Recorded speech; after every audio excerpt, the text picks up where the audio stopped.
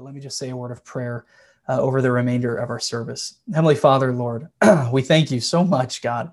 I just thank you for what has already happened in this service, God, that we have been able to sit under such beautiful talents of Justice as he leads us through music and through singing, through worship, God.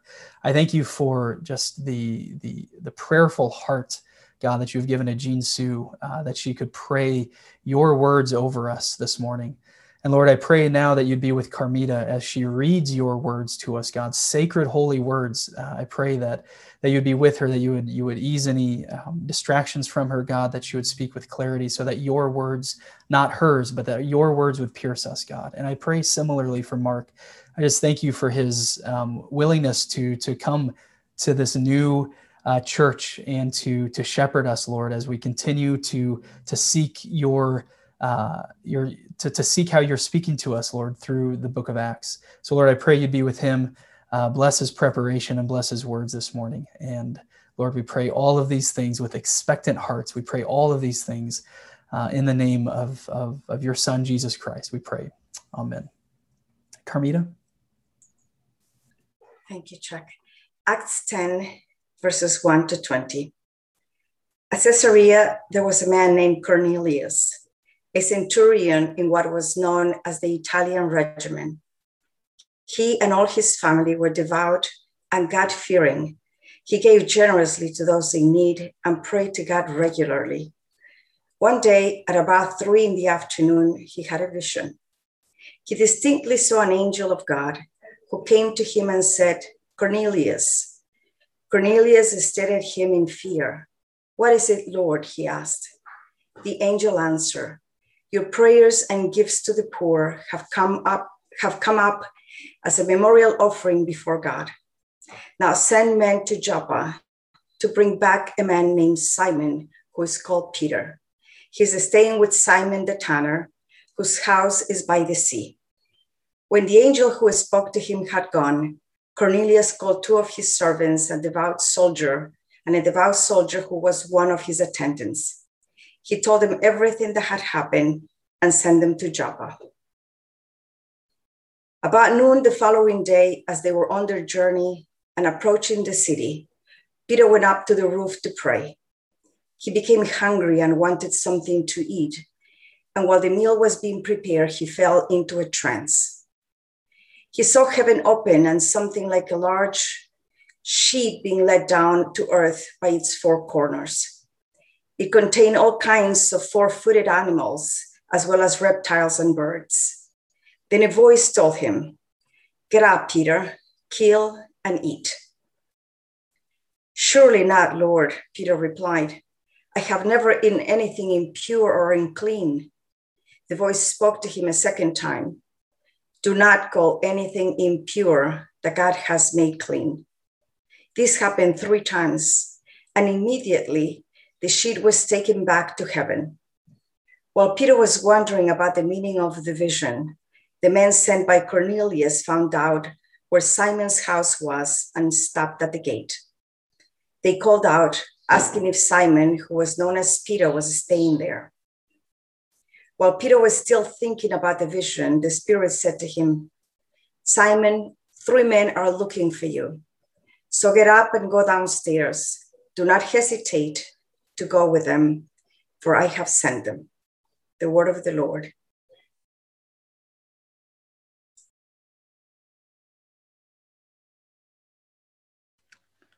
Thank you very much for reading that passage for us. Let me go ahead and get us started here. For those of you who have not met me yet, and first I want to thank Chuck for inviting me to preach, and I want to thank my friend Lisa Herzog, who her and I was saying earlier in the service, we've known each other since college. We were on the same floor in college and did ministry together through InterVarsity, and have stayed in contact, actually got reconnected a little more intentionally a few years ago. And she's with her in New York and me in DC. We've been able to talk about some things and just share some of what God's been doing in our lives for the past several years. And so it's been really fun to connect with her again and thank her for even telling me about the church and for Chuck's invitation to preach today. In the Navajo culture, when we introduce ourselves, we always give our 4 clans. So let me start by introducing myself in Navajo. Yate, Mark Charles Yenishya, Sin Bakedina Initially, the Tohiglini Bashichin, Sin Bakedina Dashiche, the Toruchitni Dashinella. So in our Navajo culture, we're matrilineal, and our identities come from our mother's mother. And so my mother's mother is American of Dutch heritage, which is why I say Sin Bakedina Initially. Loosely translated, that means I'm from the Wooden Shoe people. My second clan, my father's mother, is Tohiglini, which is the waters that flow together. My third clan, my mother's father, is also Sin Bake Dene. And then my fourth clan, my father's father, is Toruchitni, and that's the Bitterwater clan. It's one of the original clans of our Navajo people. I appreciated the land acknowledgement you did for the Lenape before your service. I'm very honored that you did that to honor the people indigenous to the lands where you're living. I am living in what's now known as Washington, D.C., and these are the lands of the Piscataway.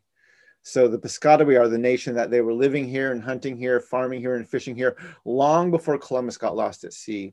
And they're still here. I've had the honor of meeting some of the Piscataway. I've been welcomed to these lands by the Piscataway, and I want to honor them as the indigenous hosts of this land. And I want to publicly state how humbled I am to be living on these lands today.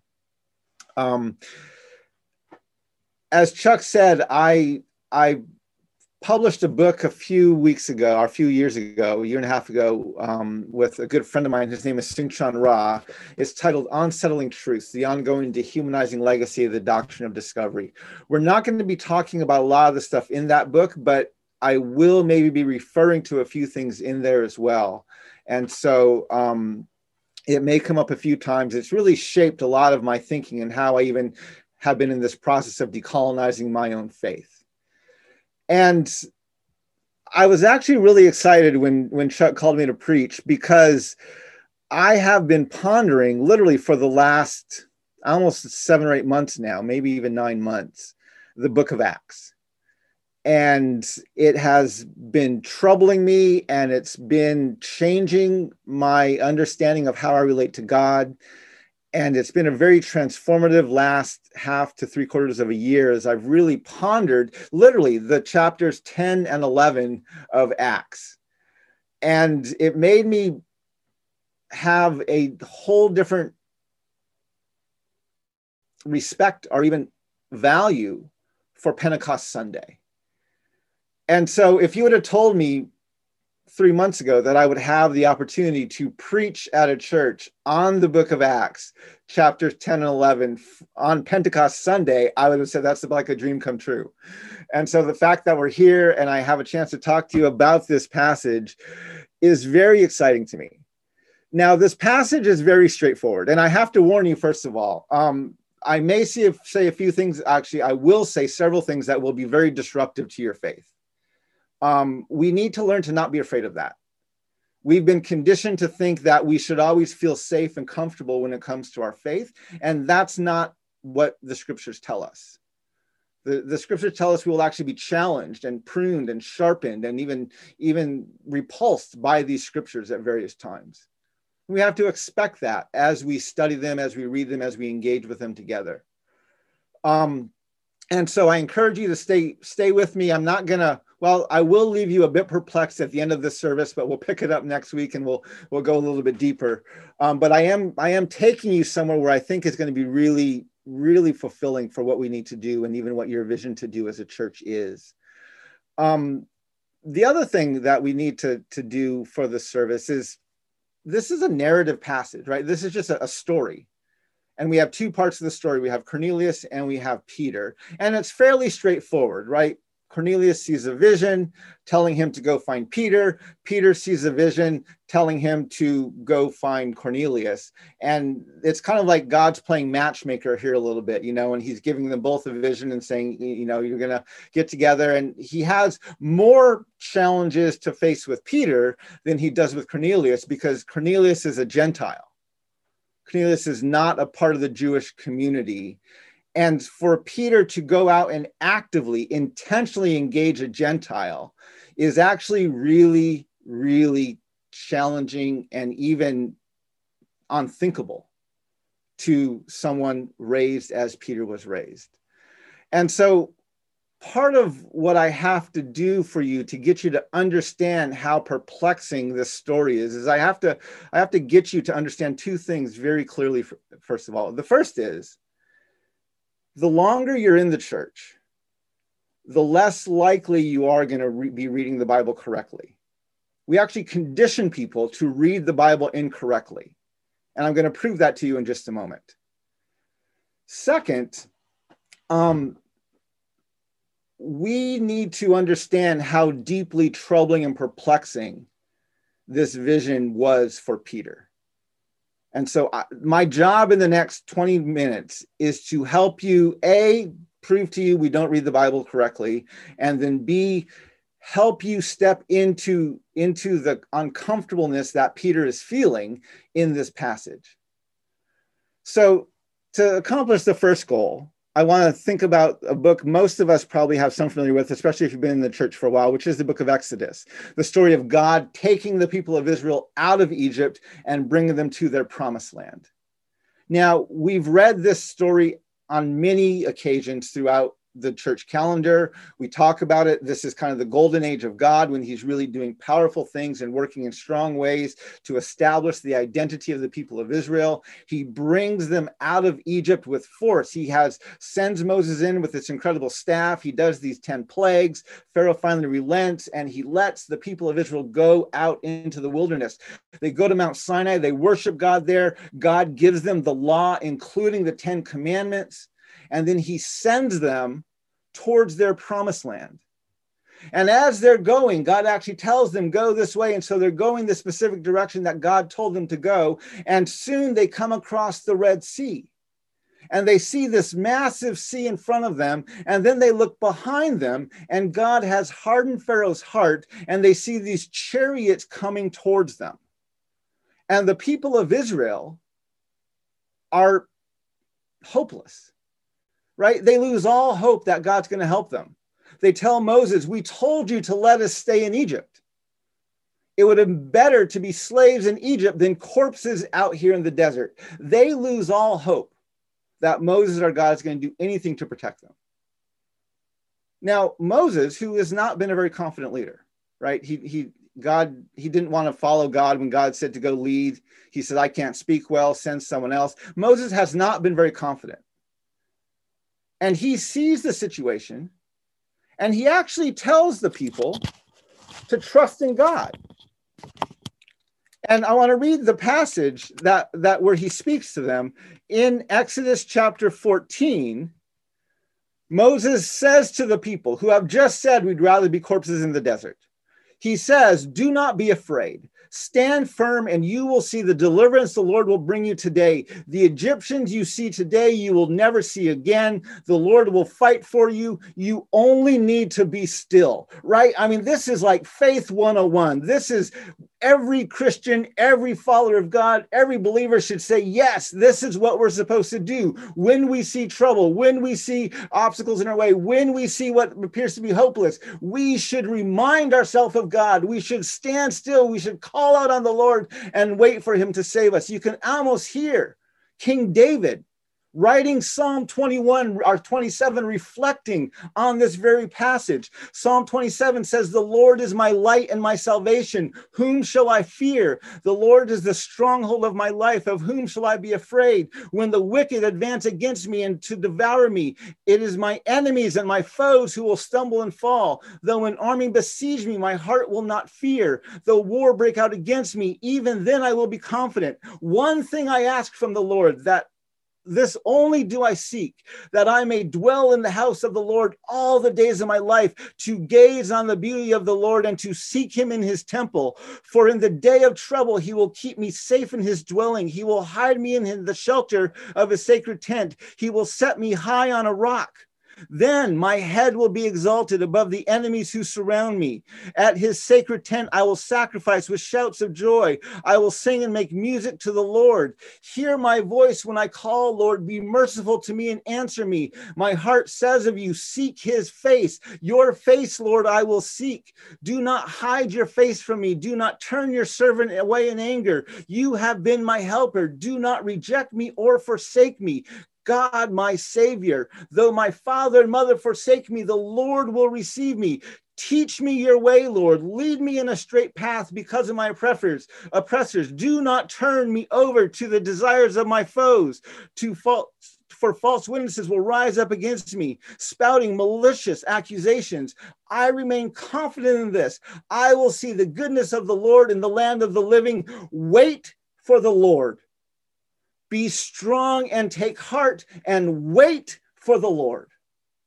Right? This is the most faithful prayer you could possibly imagine. When Moses sees the Egyptians coming at them, when the people have lost hope, when they completely expect that they're going to die and be left as corpses in the desert, Moses reminds them to trust in the Lord and to wait for the Lord to save them.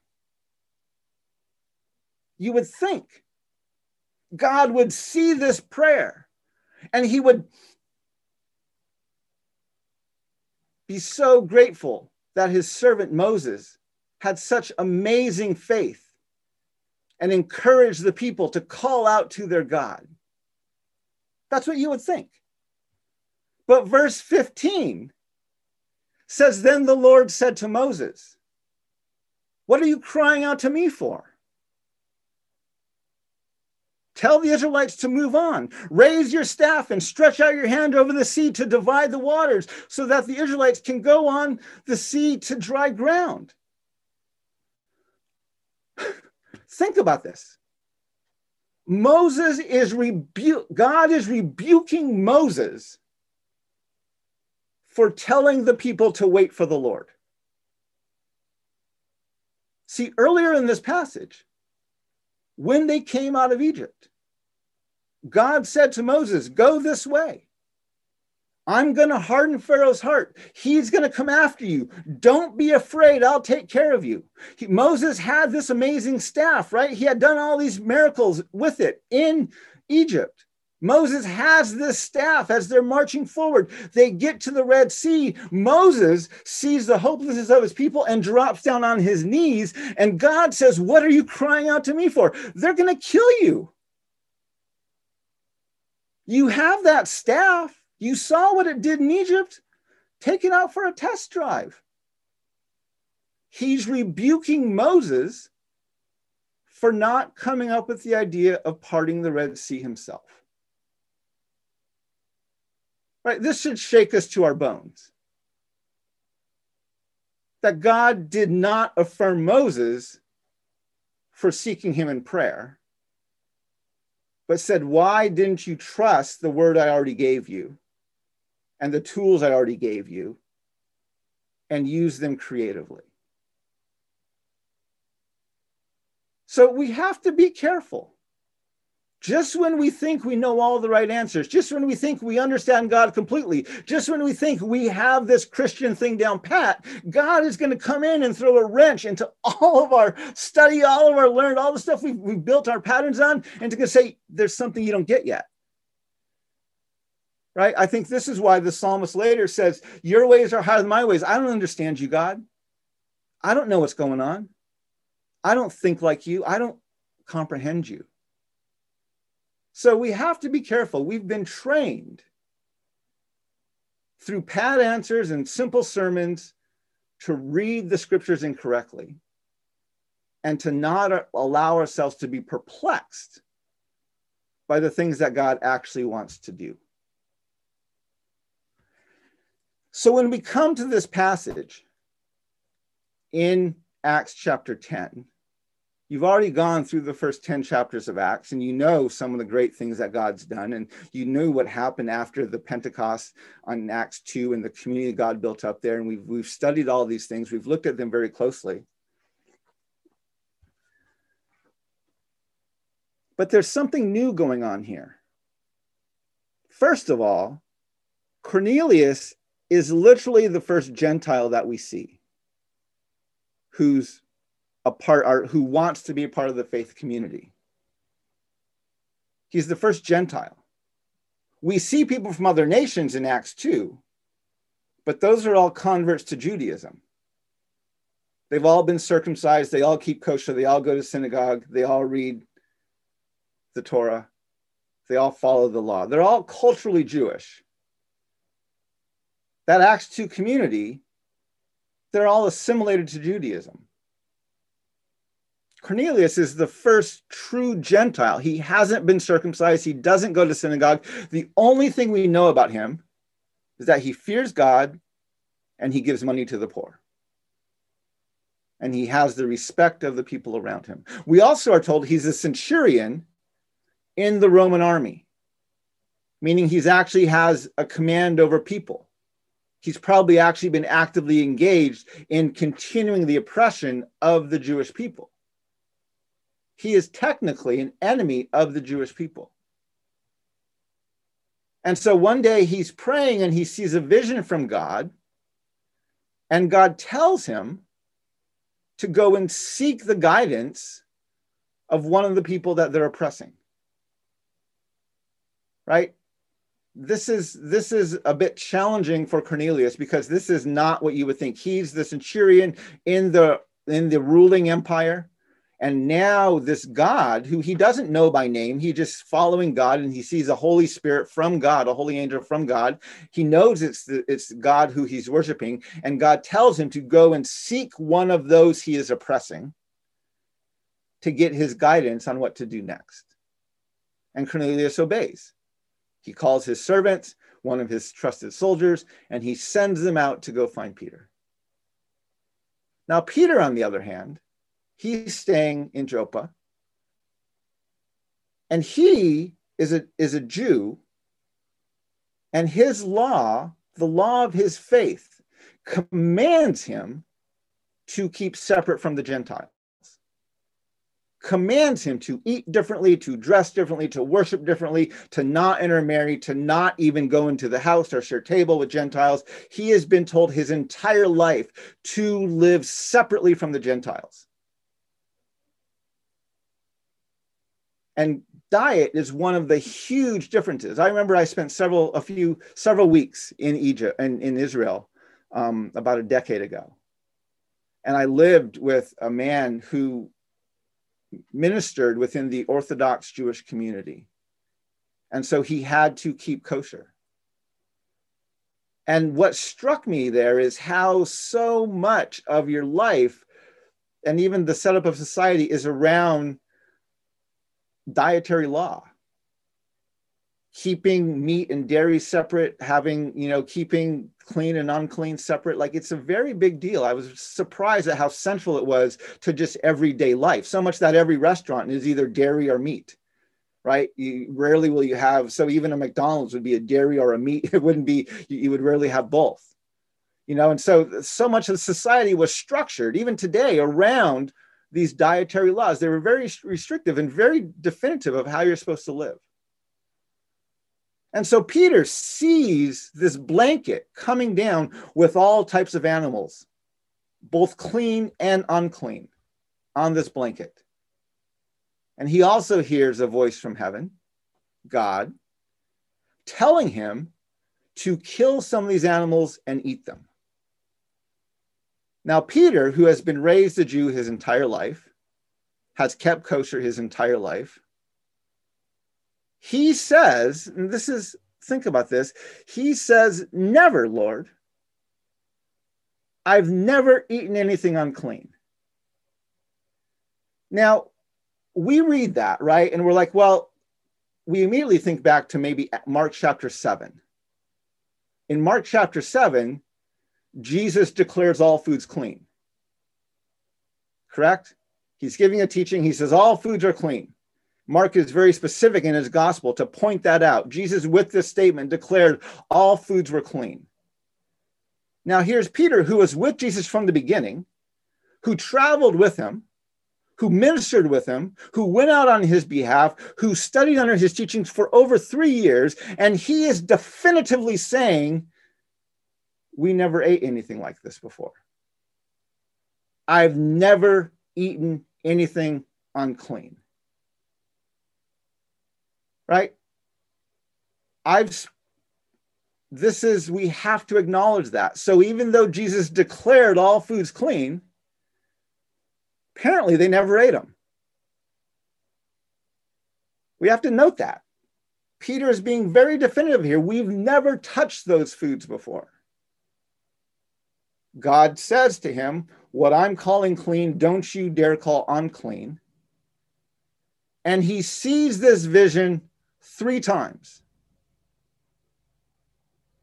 And he's pondering this. Like, what does, right? His whole world is crashing down. What does this mean? What am I, like, everything is like being rearranged in front of his eyes right here. And you can kind of see this crisis going on in him, because everything he was taught to lead, even apparently what Jesus modeled for him, is now being countered. Now, I want to help you understand how deeply troubling this is. One of the reasons I like this passage is it reminds me a lot of my own life. One of the questions I get frequently, my mother is American of Dutch heritage, my father is Navajo. I get questioned about my faith from both sides of the family. My Navajo people, other Native Americans, Mark, how can you follow this Christian faith? They set up the boarding schools. They justified the genocide enacted against our people. They wrote the doctrine of discovery. How can you possibly be a part of this faith? Right? The reason my family on my father's side is Christian is because my grandmother was taken from her home and put into a boarding school. In boarding schools, they were punished for speaking their languages. They were punished for practicing their culture. My grandmother never talked to me about her boarding school days, but I've sat down with many, many boarding school survivors. The stories of abuse, physical, mental, psychological, emotional, sexual, that they endured rips my heart apart. My grandmother was a boarding school survivor. She was converted to Christianity in the boarding school. I had another friend who died a few years ago. He was also a boarding school survivor. He converted to Christianity too. You know why? Because he learned that once you said the prayer, you got more food at dinner. My grandmother converted to Christianity in the boarding school. She went home and told her father about it.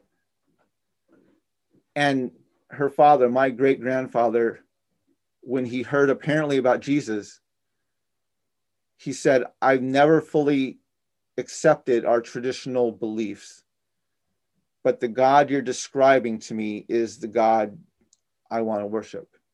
And so he became a Christian too. And my grandmother helped found one of the early churches on the reservation. My grandfather, who was also a boarding school survivor, worked as a translator for the early missionaries. There's many stories I've heard from my father about his struggles to be a true peer among the white missionaries because they saw him as less than, as savage, and didn't trust his ability to teach or to even translate well. But my grandfather translated several songs into the Navajo language. He even helped translate the Bible. As I got older and started to own both my own faith and my culture, I began working to how do we contextualize Christian faith for Native culture. I got involved with the World Christian Gathering on Indigenous Peoples. We met with people all over the world. I pastored a church where we began asking, what does it mean to be Native and be Christian? I started a student conference with InterVarsity and Crew called Would Jesus Eat Fry Bread? To create a space where Native students could come together and ask questions about their faith. Why? Because if they went to their churches, they would be told, you can't do that. See, my grandparents converted, but they absolutely bought the lie that their culture was evil. They didn't teach the language to my father. They didn't teach the ceremonies to my father and my aunt. I grew up learning very little about my culture because my father knew very little about it. because that's what they were told. Being Navajo is evil. We have to become American. We have to give up our laughing parties and our prayers at sunrise and seeking Hojon, and we have to instead embrace the Easter Bunny and Santa Claus. Most of the pushback I get about contextualizing worship for Native culture doesn't come from white people. It comes from people, from Native Christians from my father and my grandfather's generations, who were converted into boarding school and bought the lie that being Native is evil. My grandfather, I hope he would be thrilled with what I'm doing, but I don't have that guarantee. And so that's the struggle on my father's side. On my mother's side, right, they have been in the church for who knows how many generations. They were a part of the Christian Reformed Church, which came out of the Dutch Reformed Church, which, I mean, that goes back generations and generations. I was raised in the CRC. The CRC sent missionaries to New Mexico. They actually started a boarding school and ran a boarding school for 70 years. My mom came to that mission as a nurse, which is where she met my father, and married one of the savages that they were sent there to minister to. So my other side has been deeply a part of white evangelicalism. So part of me owning my own faith, and this happened for me in college, was getting to know Jesus very personally. And Jesus became my point of safety, right? And we started the conference because I said, yes, Jesus would eat fry bread. And the white evangelical church struggled with my teaching because I was taking Jesus too seriously, right? I wasn't being nice enough. I was being too radical. And so Jesus became much more, and the way I framed it is, in college, Jesus went from being my luggage to becoming my Lord. And I learned and Jesus led me in some wild stuff. We moved from, I was pastoring a church in Denver, and we moved from there to the Navajo Nation and lived for 11 years on the reservation, 3 years in Hogan, 6 miles off the nearest paved road on a dirt road, no running water, no electricity, out in the middle of nowhere. We became literal freaks to Western American culture. And all that was because we followed Jesus. And he was leading us into these spaces, and he was opening up my eyes. Half of the research in my book on Settling Truths comes from living on the reservation and experiencing the marginalization and the ongoing oppression and the fruits of the historical oppression against my people. And so following Jesus there have been, over the course of my life and ministry, nearly every institution I partnered with, nearly every person I sought as a mentor or to some kind of guide me spiritually, at one point or another, they all basically turned to me and said, you can't say that. You can't talk about those things. You can't bring those things up. You're going to fail at trying to bring these things together. I'm not even going to help you. I'm going to wash my hands of you. I heard that over and over and over. And in the midst of all this, Jesus was my safety, right? He was the one who made me safe to my Native peoples, because I wasn't a part of this institutionalized religion. I was following Jesus. And Jesus was the one his leadership in my life was the one that was turning the white evangelical church against me. And so I was pointing all of this emotion towards Jesus. If you haven't heard, last year I ran as an independent candidate for president of the United States.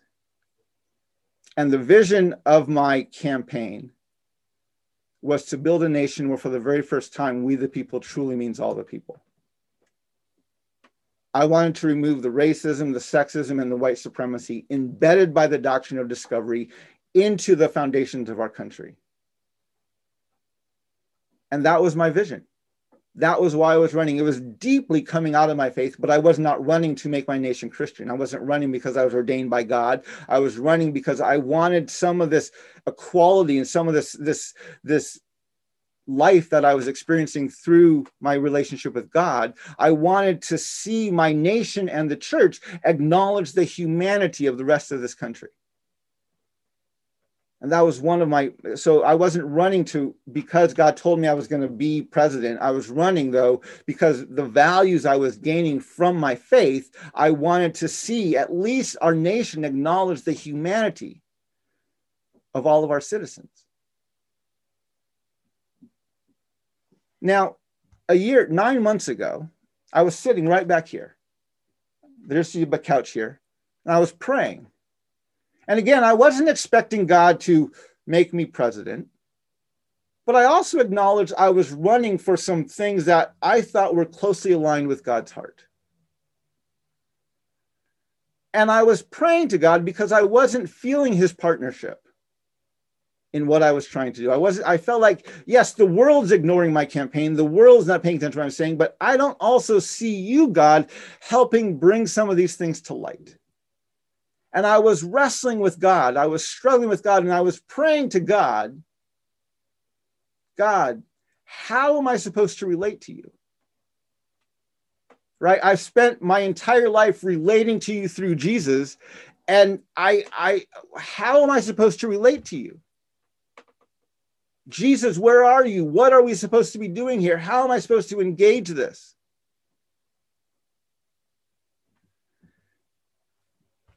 And God, I don't know, I'm not going to say he spoke to me, but I said that prayer, and the first thought that comes to my mind is the story from Matthew,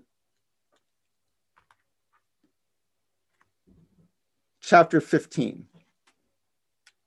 the Canaanite woman, right? This woman who comes to Gentile woman who comes to Jesus seeking the healing of her son.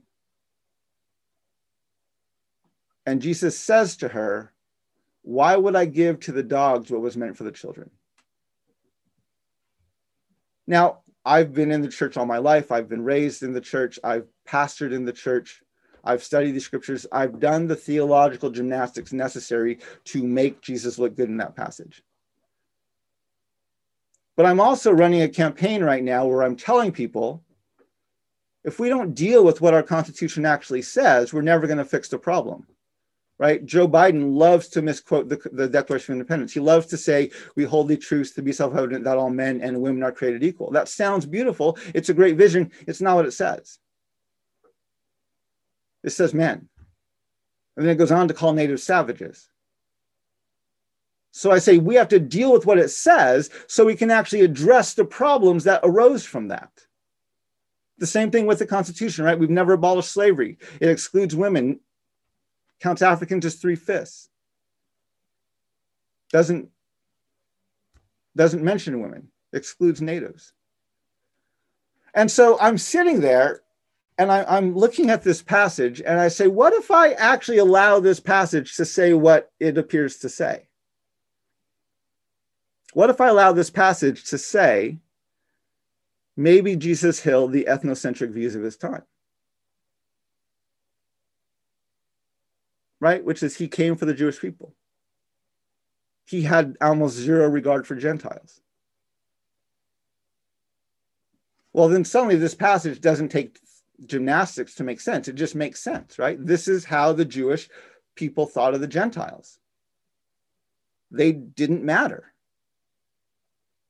In fact, their law told them to be separate from the Gentiles, to not go to them, to not intermarry with them, to not eat at share table with them. They were commanded by their laws to remain separate. So I said, okay, what if Jesus held those ethnocentric views? Well, this passage makes more sense, but now I'm troubled, right? Because, wait, Jesus, aren't you the guy who loves everybody? So then I'm thinking, okay, are there other passages where he engages with Gentiles? Well, there's two more. He's approached by another centurion who wants him to heal his servant. And Jesus goes, he's walking towards this centurion's house. The centurion understands authority and comes outside. He knows that if Jesus goes into his house, he's going to become unclean. He has to go through all these rites of purification to leave. He's going to be questioned by his own people. So he comes out and he says, hey, you don't have to come in. You can do this remotely. Jesus, okay. He heals the servant remotely. And then he turns around to the Jewish people who are following him and he says, I tell you in all of Israel, I haven't seen such faith before. Now, this sounds affirming, right? This sounds affirming. But imagine if he were to say that in another context, right? Imagine if the pastor, the male pastor of a church, invited one of the women of his church to preach. And after they got up and preached a very theologically sound and challenging sermon, he stood up and looked at the men and said, man, you men can't even preach that way. It sounds affirming, but it's passive aggressive, right? We didn't expect this. It's passive aggressive. And second, Jesus never goes into the guy's house. When he's approached by a Jewish leper who says, if you're willing, you can make me clean, Jesus not only heals him, but he touches him.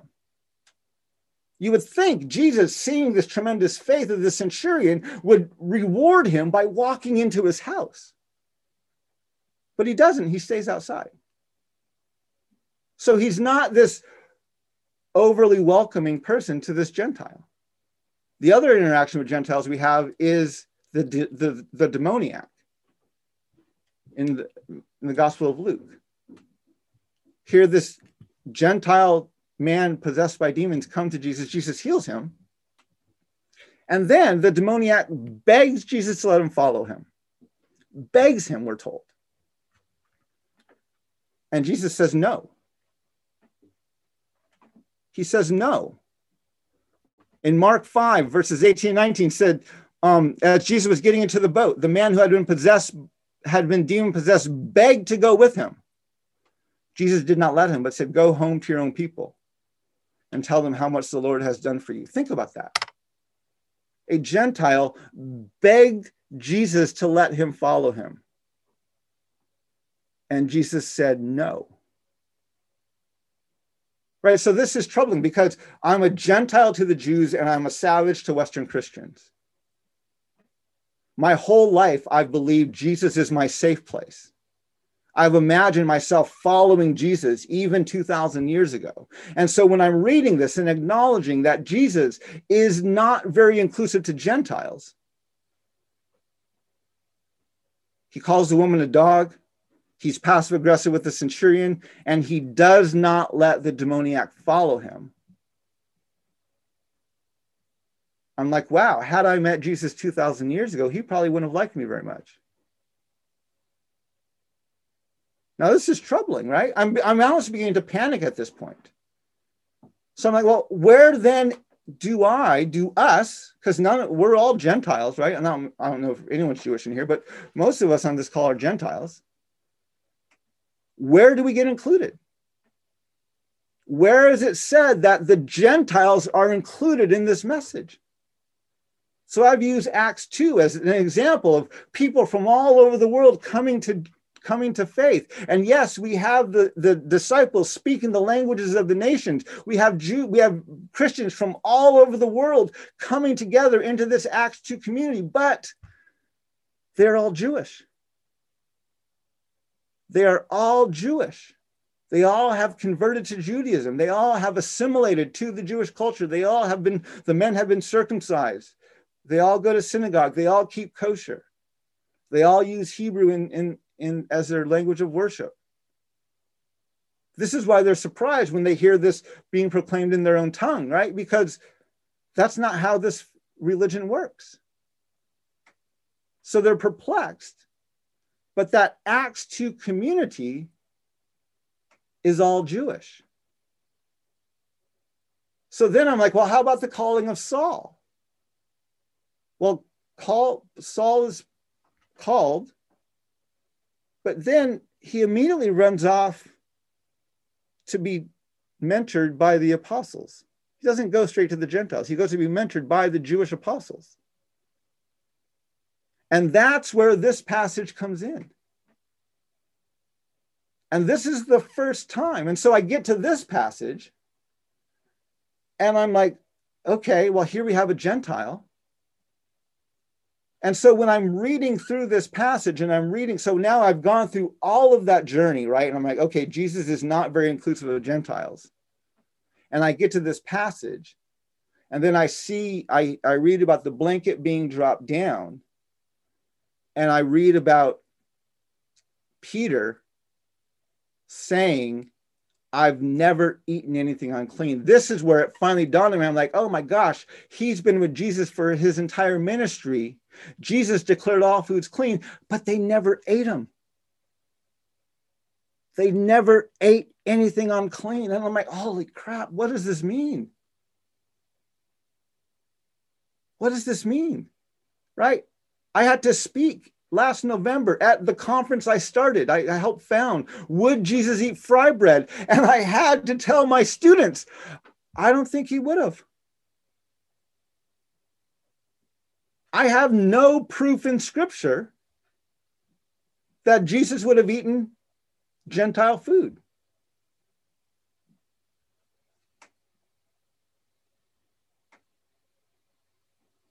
And I was left to, what does that mean for my faith? Is Jesus safe? Where do I really get included?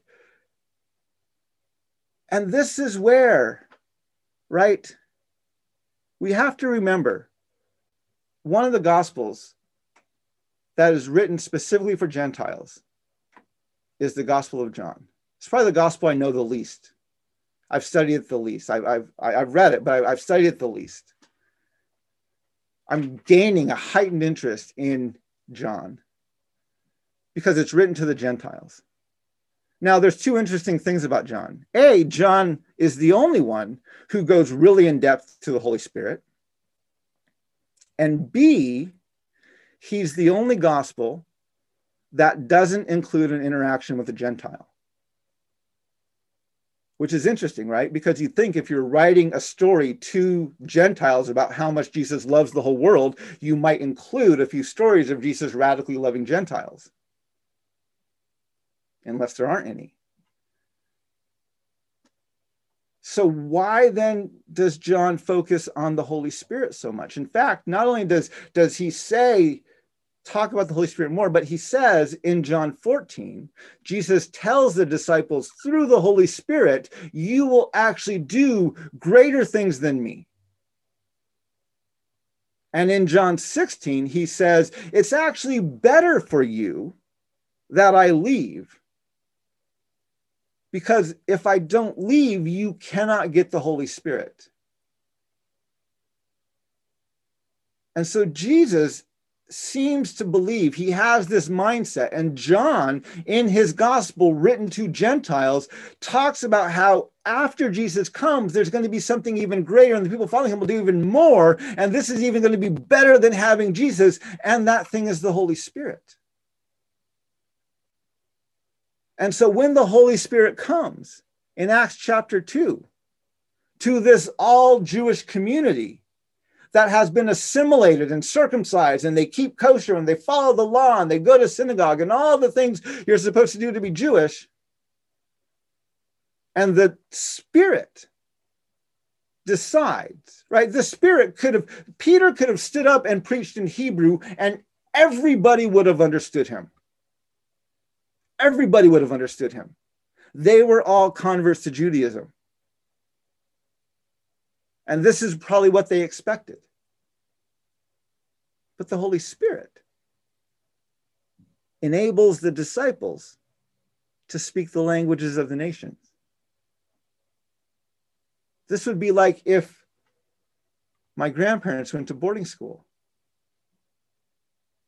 and the teacher started teaching them in Navajo. My son, we moved to the Navajo reservation. We lived there, and my son and daughters attended a Navajo immersion school where they were taught in our language. And one day when my son was in maybe the second or third grade, we were sitting with one of my aunts who was also a boarding school survivor, and she retained her language. And as we were talking, my son was asking her some questions about pronunciation and how to say things in Navajo, because I don't speak it very well. And he was asking her. And my aunt started crying. And she said, do you realize it was 50 years ago? I was being beaten for speaking this language. And now your son is being taught this language in the schools. Like, that transformation was mind-blowing to her. So when these Jewish people heard the gospel being proclaimed, not in Hebrew, not in Greek, but in their own languages, this is mind-blowing. In fact, they asked, what does this mean? The Spirit, then, Jesus appears to Paul and sets him aside as an apostle to the Gentiles. And then in Acts 10, that same Spirit appears to Cornelius and tells him to go and seek this guy named Peter. At the same time, he appears to Peter and he says, I know you've never seen this before. You've never eaten anything unclean. But we are now calling all of this clean. And I want you to go. I want you to think about that, right? So he sees that vision 3 times. This is literally shattering Peter's world. He has never seen this anywhere. And as he's thinking about that, as he's pondering that, Cornelius's servants and soldiers come to his door. And they say, hey, Peter, we were told to come get you. We want you to come with us. What it says, while Peter was wondering about the meaning of the vision, the men sent by Cornelius found out where Simon's house was and stopped at the gate. They called out asking if Simon, who was known as Peter, was staying there. While Peter was still thinking about this vision, the Spirit said to him, Simon, 3 men are looking for you. So get up and go downstairs. Do not hesitate to go with them, for I have sent them. Peter is now faced with one of the biggest decisions of his entire ministry, which is, what does he do? Does he go with these men into the home of a Gentile? Or does he remain adamant? I've never eaten anything unclean. And he could easily have made the argument, I was even with Jesus for 3 years, and we never did this. And that's where I want to end today. Because I want us to be perplexed. I want us to struggle with what was really going on with Peter. Just like I want us to struggle, right? We've been told all our lives, wait on the Lord is the faithful prayer always. But according to Exodus 14, that's not always true. We've been told Jesus loves you. This I know. Red and yellow, black and white, right? These old songs, we're told these things. But we have no biblical proof that Jesus went and radically included anyone who wasn't a Gentile or who wasn't a Jew. And so we have to struggle with, what does this mean? And then for me, and this is where I want us to ponder these things, how central then is the role of the Holy Spirit? How important is the discipleship, the guidance of the Holy Spirit in our faith in order for us to do what appears the Spirit wants us to do?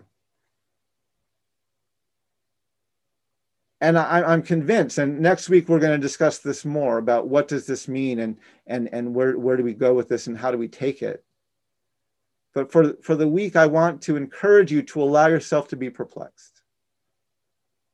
I want to encourage you to not just dismiss the notion that Jesus might not have held to the ethnocentric views of his time. I want you to ponder, what if he actually really did do that? Then what does that mean? And what is the narrative that comes out of that? What is the emphasis? What does that do to how we proclaim the gospel? And then even how important is a day, especially for the Gentile church? How important is Pentecost Sunday? Let me pray for us.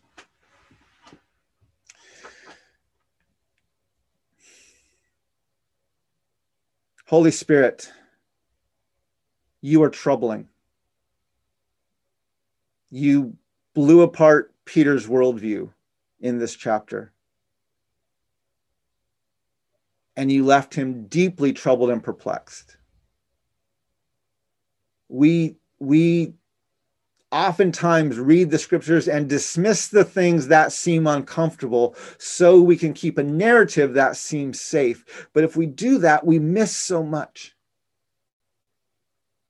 Creator, thank you that you sent your Holy Spirit. Thank you that your Holy Spirit enabled the disciples to speak the languages of the nations. Thank you that your Holy Spirit appeared to Saul and sent him to the Gentiles. Thank you that your Holy Spirit appeared to Cornelius and told him to seek out Peter. And thank you that your Holy Spirit appeared to Peter and told him to take and eat even that which he was taught and modeled was unclean. Thank you that your vision is so much broader, so much more radical, and so much more challenging than we could ever imagine. And I pray that you will help us to reflect on these things this next week, so that when we come together, we can truly take a deep look at Peter's response and to have a deeper understanding of how we're to move forward in our walk with you and even in our walk with Jesus.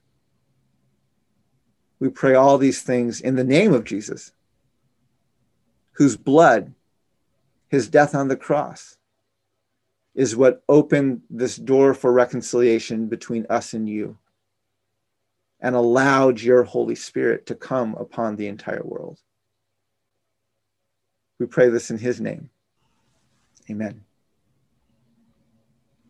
Amen. Thank you so much, Mark. And with that prayer, we come into this time of the Lord's Supper. And I can't imagine better questions to ask on Pentecost Sunday than how important is the role of the Holy Spirit? How important is the discipleship of the Holy Spirit in our faith? And as you all know, since we first read it in Acts 2, we continue to return to the question, what does this mean? What shall we do? Just as those first century Jews said after hearing Peter's sermon. And in this moment, I would encourage us to take Mark's advice. What shall we do? Well, at least for this next week, let's sit with this. Let's allow ourselves to be perplexed and let's confront this so that next week and beyond, we may be able to more and more understand the importance of the Holy Spirit and its discipleship in our faith. Mark, thank you so much for that word, man.